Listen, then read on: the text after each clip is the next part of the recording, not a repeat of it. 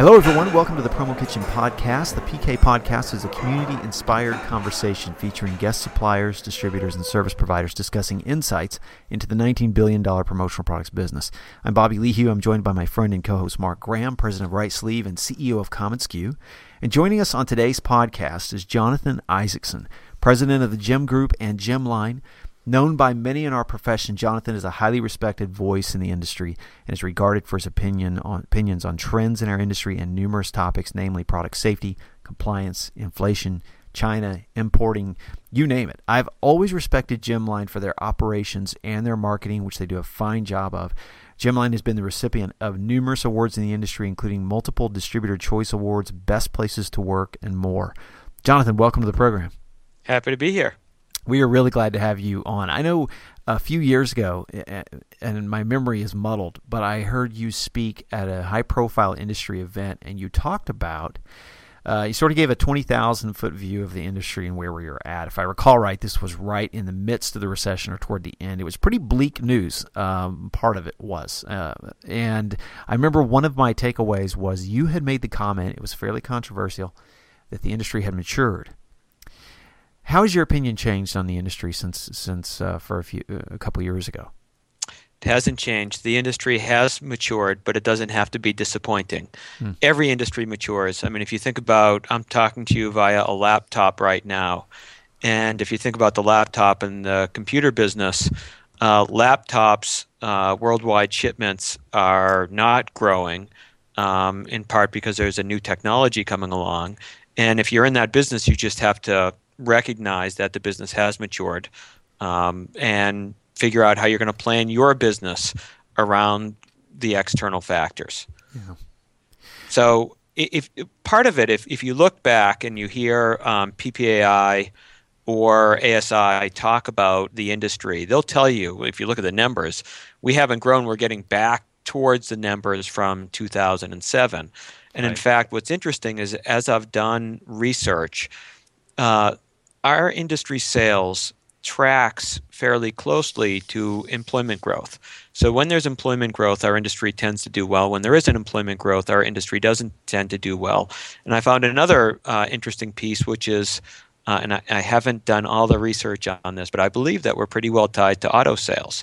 That when auto sales are doing well, we tend to do a little bit better. And when auto sales are doing worse, we tend to do a little bit worse. So even though the entire industry may be a mature industry, it doesn't mean that individual players aren't going to do better or worse within the total. So Jonathan, you've been a fast-growing supplier for many years, and if I understand what you're saying correctly, your ability to grow at Gemline is going to be from or using an approach of stealing market share from other suppliers. Would you say that that's correct? And if so, what areas do you see you stealing market share in? There you go. Is that proprietary? So we don't like to think about it as stealing market share. We like to think about it as providing differentiated value to our customers. And if you think about great companies out there, you think about Toyota, you think about Apple, they do everything with the customer in mind. So we're not sitting around saying, geez, competitor X, Y, and Z is doing this, and we really want to take it to them or hurt them. What we say is, what can we do today that's going to provide value to everybody in the value chain? What makes somebody want to use our company? Of course, it's always versus somebody or something else. And we compete against everything. So we compete against jackets, even though we're not in the jacket business. And we have to show people that we can provide extraordinary value. And so for us, the place that we go to is really, we do that in part through trend and in part through design.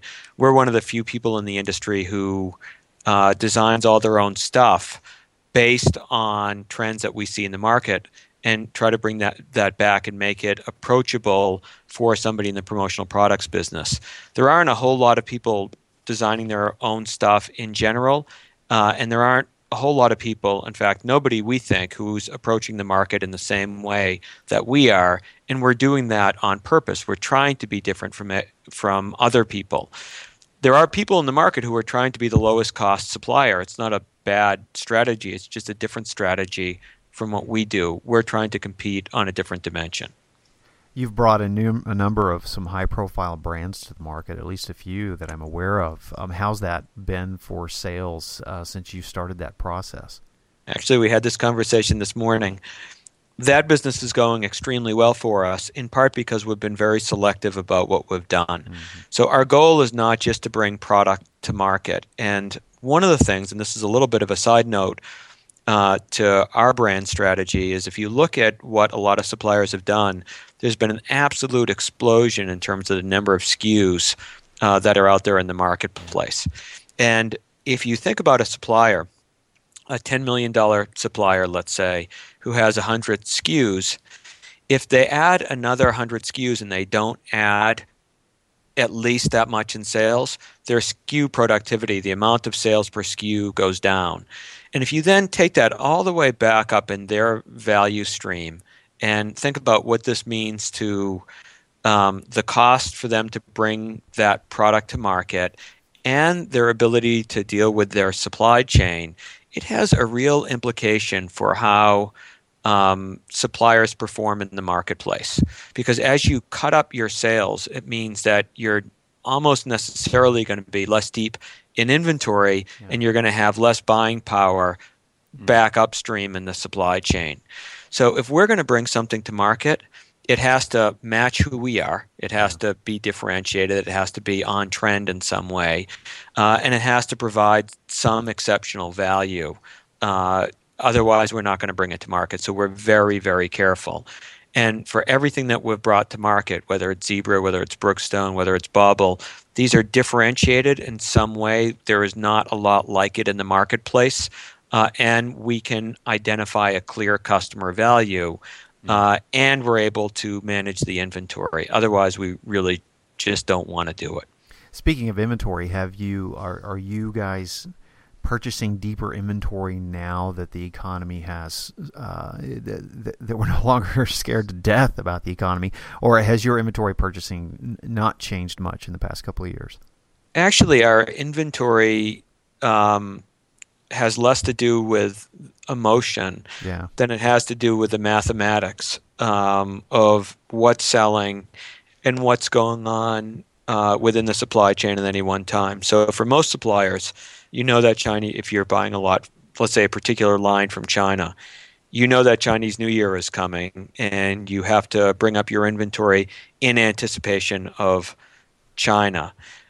What is very difficult about this industry is that it's very hard to get a read on what's going to sell. So imagine that we bring 2 pens to market. What I've always said is it's amazing to me how smart the market is. So everybody knows that pen A is the best thing since sliced bread, and everybody simultaneously knows that pen B sucks and they shouldn't buy it. We can't figure out how, when we bring these 2 pens to market, and we like both of them in the line review meetings, we think they're great, we think they're going to sell, we've bought inventory, why everybody only buys A and they don't buy B. When they all buy A, it means that necessarily there's going to be a run on them, and our inventory might not, in fact, catch up for a little while to the demand for A. And you've got this going on both a micro and a macro level across the entire line that you're launching. And if you have a big line launch, you're going to have more of that. And if you have a smaller line launch, you're still going to have it. But every business I've talked to in the industry, no matter how good the operator is, has issues in terms of forecasting demand appropriately. And that drives a lot of really what we do. It's good to hear that your perspective on that. I think we forget. I mean, I have a tremendous amount of respect for suppliers in the industry because you have to juggle so many disciplines, importing and the inventory management, all those different things. Switching gears a little bit, Mark and I are continually having this conversation about the future of the distributorship supplier model, as I'm sure many people do. What are you seeing in the industry from a distributor's perspective? Best practices. Mark and I have kind of been playing with this pet theory that you see 3 business models from a distributor's perspective out there. You've got this direct online seller that is selling, we know the biggies that are out there that are selling primarily online. Then you have the company store companies like ours that are trying to do this value add with stores and this agency model like what you have with Mark and Right Sleeve. What do you think the future looks like for the distributor supplier model? That's a big question. Well, I think that today, and if I look at my crystal ball, today is 3 to 5 years, that the model as we have it still provides a lot of value. Because it's a very local transaction in a lot of cases. Even if you get into a very big program with a Fortune 100 company, what happens, even though there might be a company store aspect of it, there's a local transaction. And even for the people who are selling online, there's still a customer service aspect to it, although those are different business models. So a couple of things. One is I think there's going to be a bunch of different business models that emerge, and you've identified 3 of them. I suspect there'll be, and there are today, others that are out there. And I think that the bulk of the business is still going to be handled through distributor salespeople out there buying from a supplier base. Because this is if you think about it, I tell people we sell the Fortune 50,000. That what company out there doesn't have stuff with their logo on it, and you have it because it provides affinity either externally or internally. So internally, I have a friend who has a fairly sizable business. They probably have 4,000 or 5,000 employees nationwide, and the father who founded the business actually selects the promotional products that they use, and in part because he founded the company, it's his legacy, and it's their name that's going on that legacy. It's very, very important to him in terms of what they buy. And so you see the impact that it can have, and I think many of us have seen the research that's been put out both by PPAI and by ASI on the efficacy of promotional products. And given that, I think that there are going to be people out there who find ways to deliver value, and it is today about delivering value. Sure, you're going to have more bid situations out there because for everybody, it has been a tough few years. And when the economy got tough in 08 and 09, there were certain practices that were put into place and have continued, like getting 3 bids or whatever it is out there. But there are people who have managed to change the paradigm. There are distributors out there who sell creative services of various types, who have some other go-to-market. They understand a vertical really well, some sort of healthcare vertical that they know everything that trade shows are, and there is some special value that they deliver to the customer that the customer is willing to pay for. I think, if you think about the power of relationships, I mean, at the end of the day, that's one of the most important things that we continue to have in this industry. And over my 15 years in the business, I think when I first got into it, I wasn't entirely sure that I was the basis of a great business, but we've been very active online. We've been very active in the agency side. But when we have our sales meetings today, it always comes back to that relationship. So it's really interesting to hear you say that on the supplier side. Well, I'm not sure. I will not. You will never hear me say that it's completely about relationships, because the problem is, as much as I like, if I'm the customer and you two are selling me, might like both of you equally, even though that you're competitors. It's the relationships. What I'll say is that trust is the basis of all relationships. Yep. So if I trust that you're looking to add value to me, then I'm going to want to do business with you. There may be some orders at the margin I'll throw to you because I like you, but ultimately it's about providing value. And the reason that you have those relationships and the reason that people trust you is because you're able to provide value at the end of the day. Yep. And that, for me, is the basis of a relationship.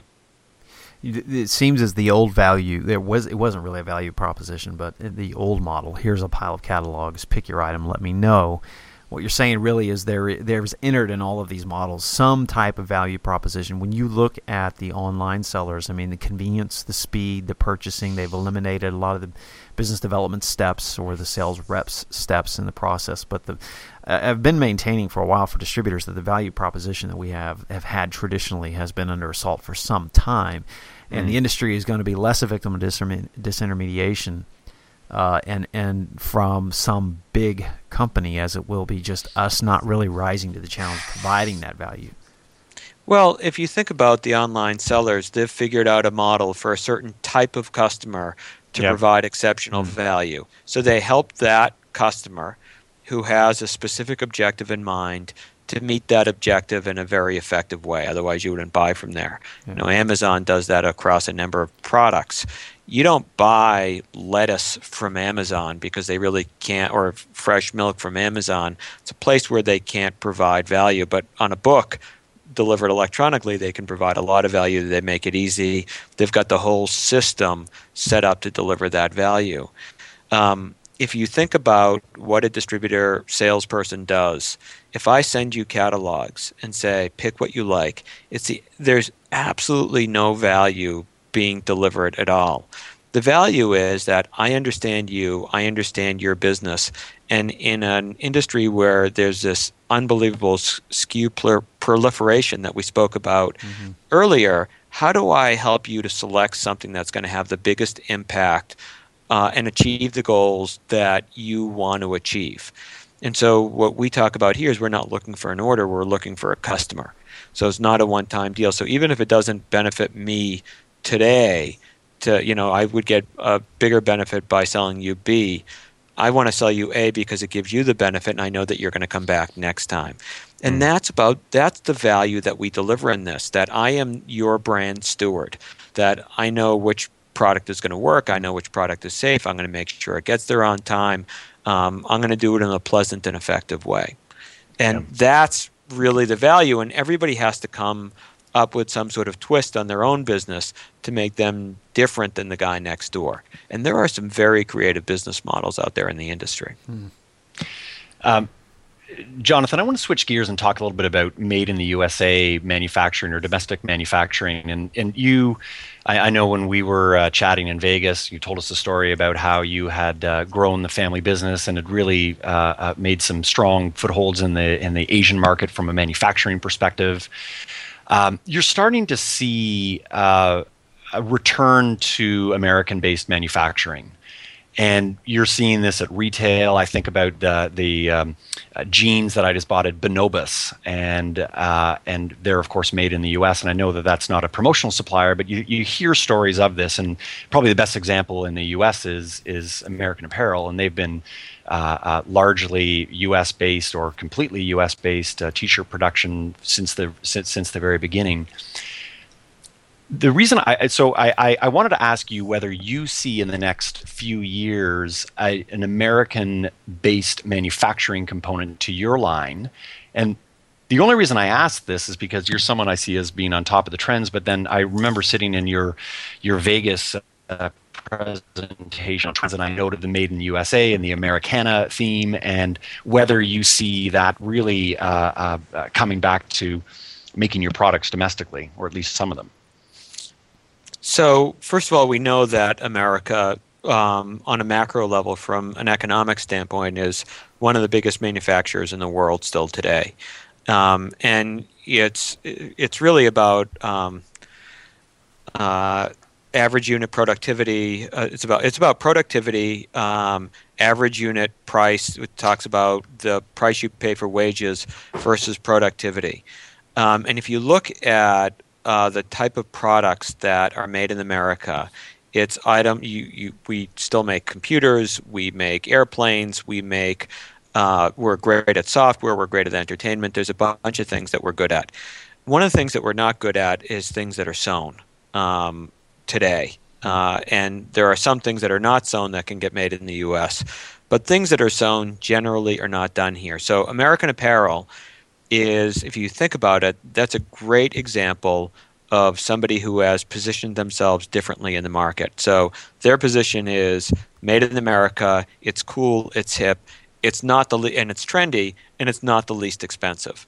If Yep. you want the center for T-shirts in the world, it's really Honduras. That's where Yep. it's all moved to. And there is a cluster in Honduras. I've been there, been in those factories where they're building a lot of the T-shirts today.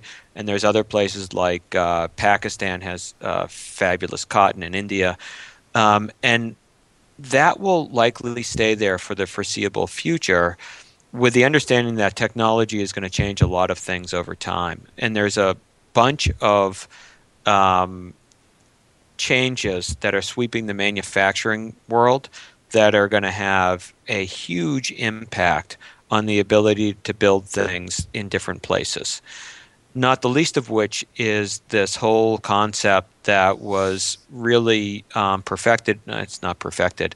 Was taken to the next level. It's never perfected by Toyota when they developed this whole concept of what we call here the lean manufacturing, which is really based on the Toyota production system, which is really a way to get the associates in the organization to improve quality and productivity. And that system that they developed has really swept the manufacturing world, and it's allowed manufacturers and service providers in a huge range of industries to deliver a better product faster. And that will have as much impact, in fact, in many ways, as any technological change. But there are a lot of technological changes that are coming along out there that are going to have a huge impact on where we produce goods. But in the short term, 3 to 5 years, just don't see it in terms of sewn product in the U.S. Don't see it. And, one of the things that I say to people, if you're in, pick a country, Mozambique, and I walk into the mall and I say, raise your hand. Forget the mall. I go into a village and I say, hey, raise your hand if you want somebody to be able to work in a nice factory on a sewing line. A lot of people will raise their hands. If I walked into a mall in Toronto and I said, hey, who wants their kid to work on a sewing line? Nobody's going to raise their hand. They want them to work at Intel. They want them to maybe work in some sort of heavier manufacturing, maybe work at Boeing or Intel or Apple, but not really on a sewing line. That's something that helps poor countries become wealthier. And if you look at China, an enormous amount of people have been taken out of poverty and given a middle-class lifestyle.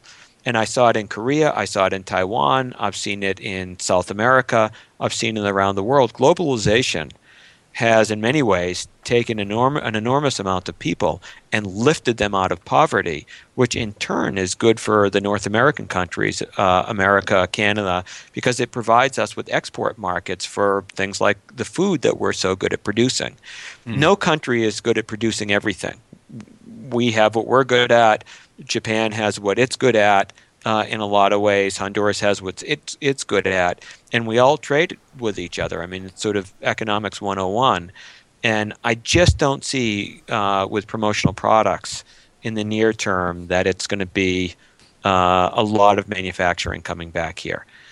That said, it doesn't mean that some people can't position themselves with American-made goods, and there won't be some products where it makes sense. Yep. As a direct result of one of our previous podcasts, we actually developed an infographic that showed really how the service industries benefit so greatly from all of the imported goods that we handle. We did this for a delicate situation where we had a customer, of course, wanting to buy 100, more made in the USA goods. So it was actually enlightening for everyone to look at what's kind of going on. And Jonathan, you have a very global outlook because you're physically in these places and you see these things, and then you drill down and study the numbers. So that perspective is absolutely fascinating. Well, here's the other side of this thing. Take a look at the much maligned Walmart with whatever their slogan is, the lower prices every day or the lowest prices every day. People look at it and they say, boy, they're not buying from the USA, even though they buy a huge amount from the US. And they look at it from a producer standpoint. Now take a look at it from a consumer standpoint. If you're like most people and you're on a budget, or you're in the lowest 20% of income earners in the United States, think about what a benefit Walmart has been to you, being able to deliver very low prices and reasonable quality. It's not the best quality on everything, but the Windex you buy at Walmart seems to me to be the same Windex that they sell at Target or or Stop and Shop where I buy my groceries, and they're able to do it at very effectively, and it's been very helpful for a lot of people. And so I think that globalization has provided real value to consumers in many countries because it allows them to get products at a price that they never would have been able to before. I live in a very historic part of the United States, the home of famous Concord and Lexington and the Revolutionary War. And if you go into some of the homes that some of these famous, wealthy patriots lived in, and you look at how they lived, these are the richest people, and compared it to how low middle class or poor people live today, I'd argue that poor people today live a heck of a lot better than the very wealthy did back then on so many different fronts. And that bar continues to move. And it does get moved in part by some of these multinationals that are so focused on delivering exceptional value to their customers, whatever they define as exceptional. Good stuff. We don't want to take up too much of your time, Jonathan. This has been an enlightening conversation. We have 10 questions that we sent you. You got my 10 questions okay, right? I have them. Mark, do you have any, before we launch into the 10 questions, do you have any final questions for Jonathan? No, I think this has been fascinating. It's just great to hear you speak and riff on about these various topics, Jonathan, so appreciate it very much. Happy to be here. Thanks for inviting me. So we'll launch right into them. We could easily spend another hour with you, Jonathan, but of course we won't. So don't worry. Glance at your calendar. So let's get right to them. Number one, what's your favorite word? Empowerment. There's nothing that gets a company moving like people who feel truly empowered and buy into what they're doing and understand what providing value is. So empowerment is it. You get that from your team. I get that from your team. As a company that works with you guys a lot. Number two, room, desk, and car. Which do you clean first? I thought about it, but every day my desk has to be in at least reasonable shape before I leave.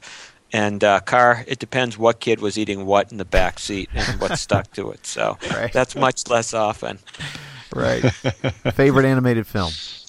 It'd have to be Toy Story. I'm not a huge animated film guy, but there was a seminal breakthrough where the magic of Pixar got put together and started something completely new and different. So it's not just about the animated film, it's what it represented.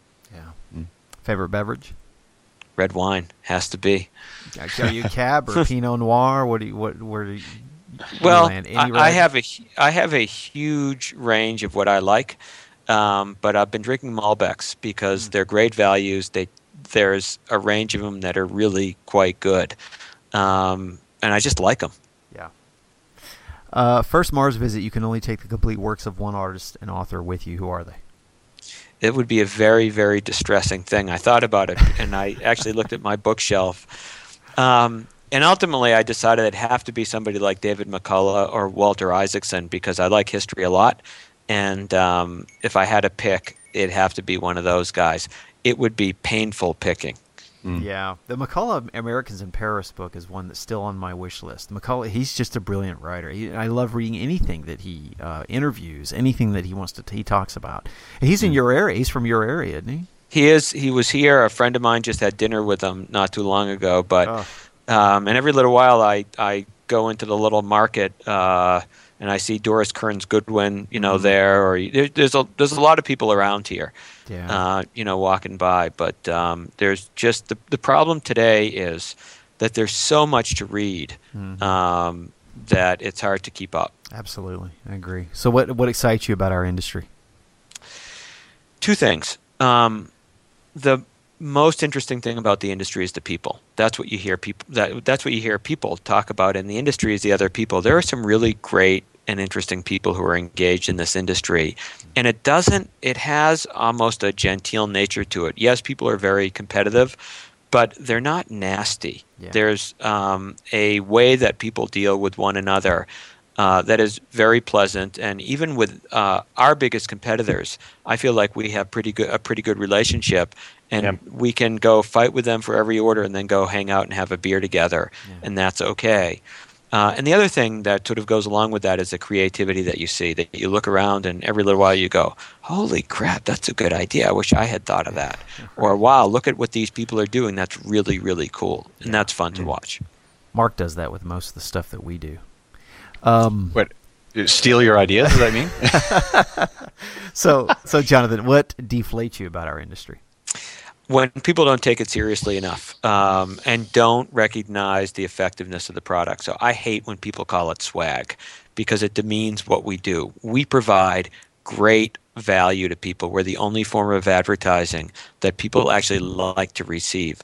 All the data put out by everybody, all the research says that it's a really cost-effective and really just generally efficient way, an effective way to get people to do something, to drive affinity.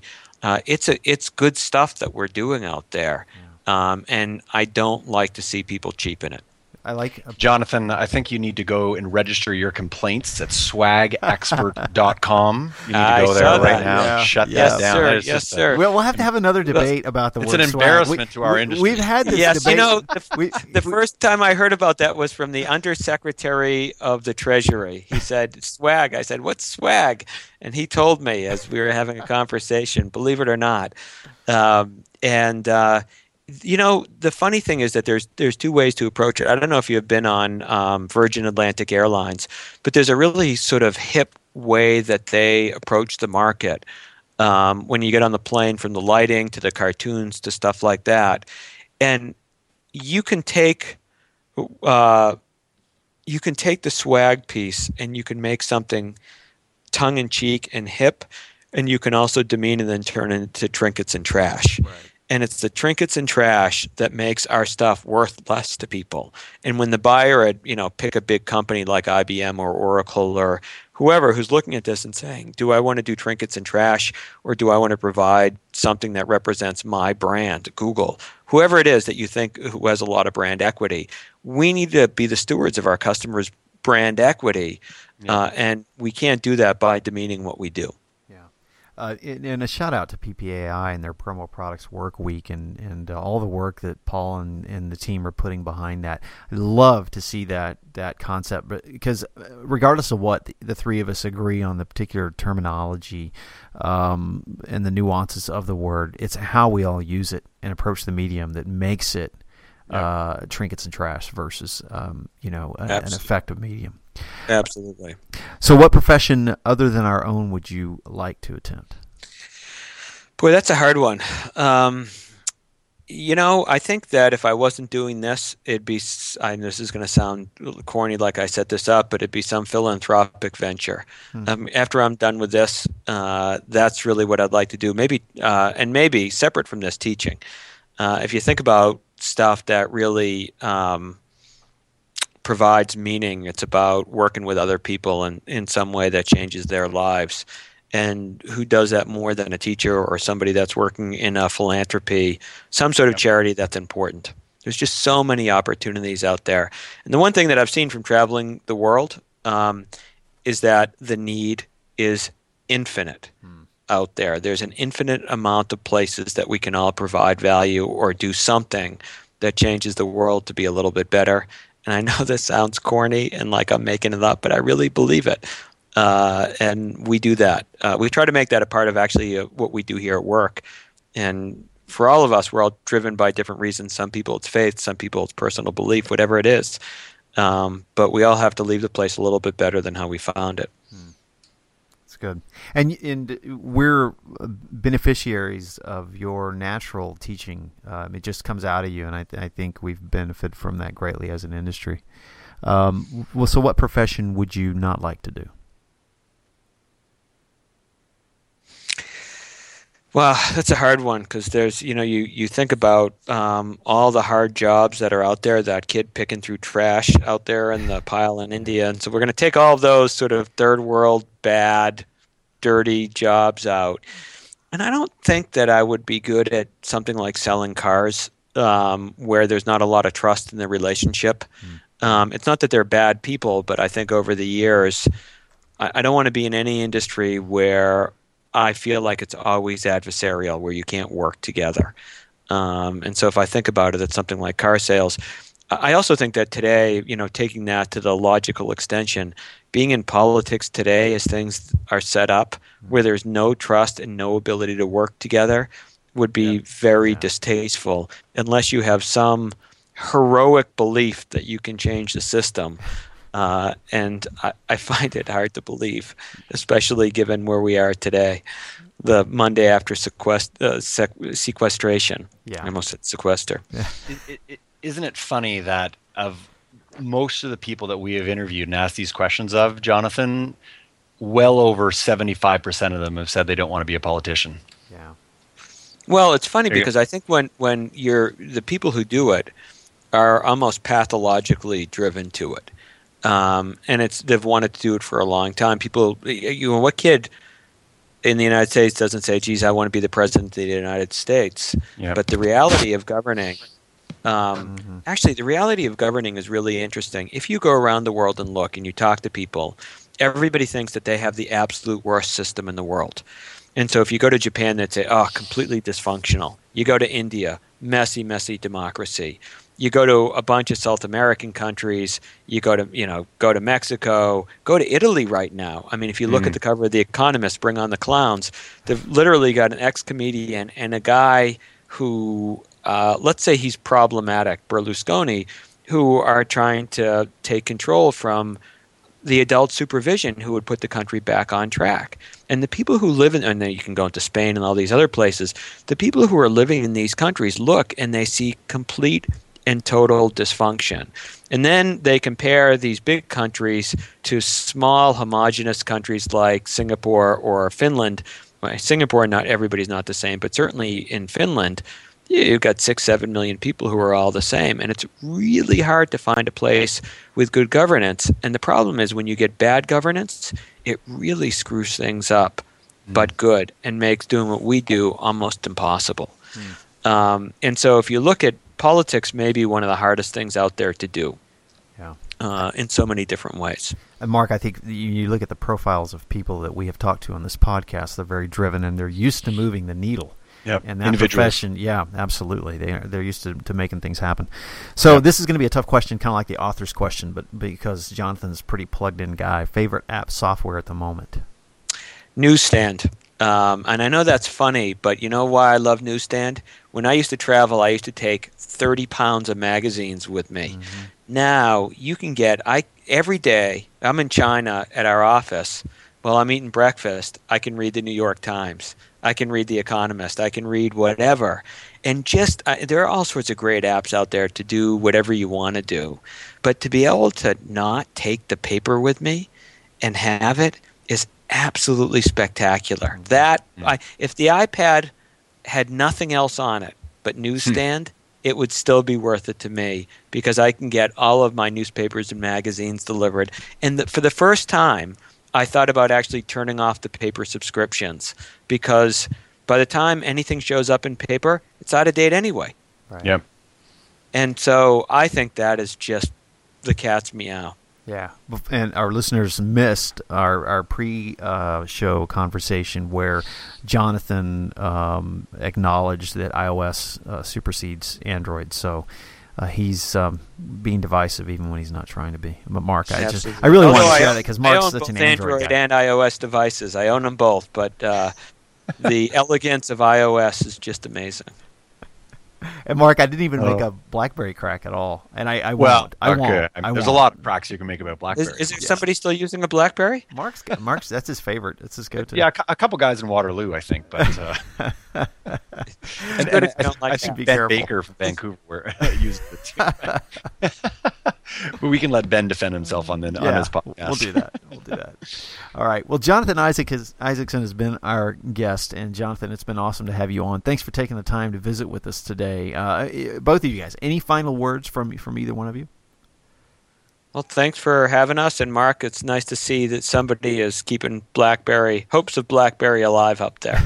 I appreciate it. And I the only thing I was going to say is I remember I was at NALC. Bobby, you were there as well in last year sometime in the summer. I think it was in New Orleans. And Jonathan, you got up and you presented this fascinating discussion on operations and culture and onboarding. And not only was it an amazing presentation, which kind of gave us the idea that we wanted to get you on the podcast, but what I thought was really cool about it is that you had David Nicholson and you had the guys over at Sweda and all of your key direct competitors all in the room, and you were just really transparent in your approach. And I think that that supports a lot of what you were saying throughout this podcast, and I just think it's really, really cool. So thanks for having done that, and thanks for agreeing to be on the show with us today.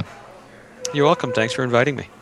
And to our Promo Kitchen community, thank you guys for listening. As always, send Mark or I an email. Let us know what you'd like to hear on the program. Give us any feedback, good, bad, or ugly. And we'd love to hear from you. Go out on iTunes or wherever you listen and make a comment. We'd love to get your feedback. And until next time, guys, take care. Thank you.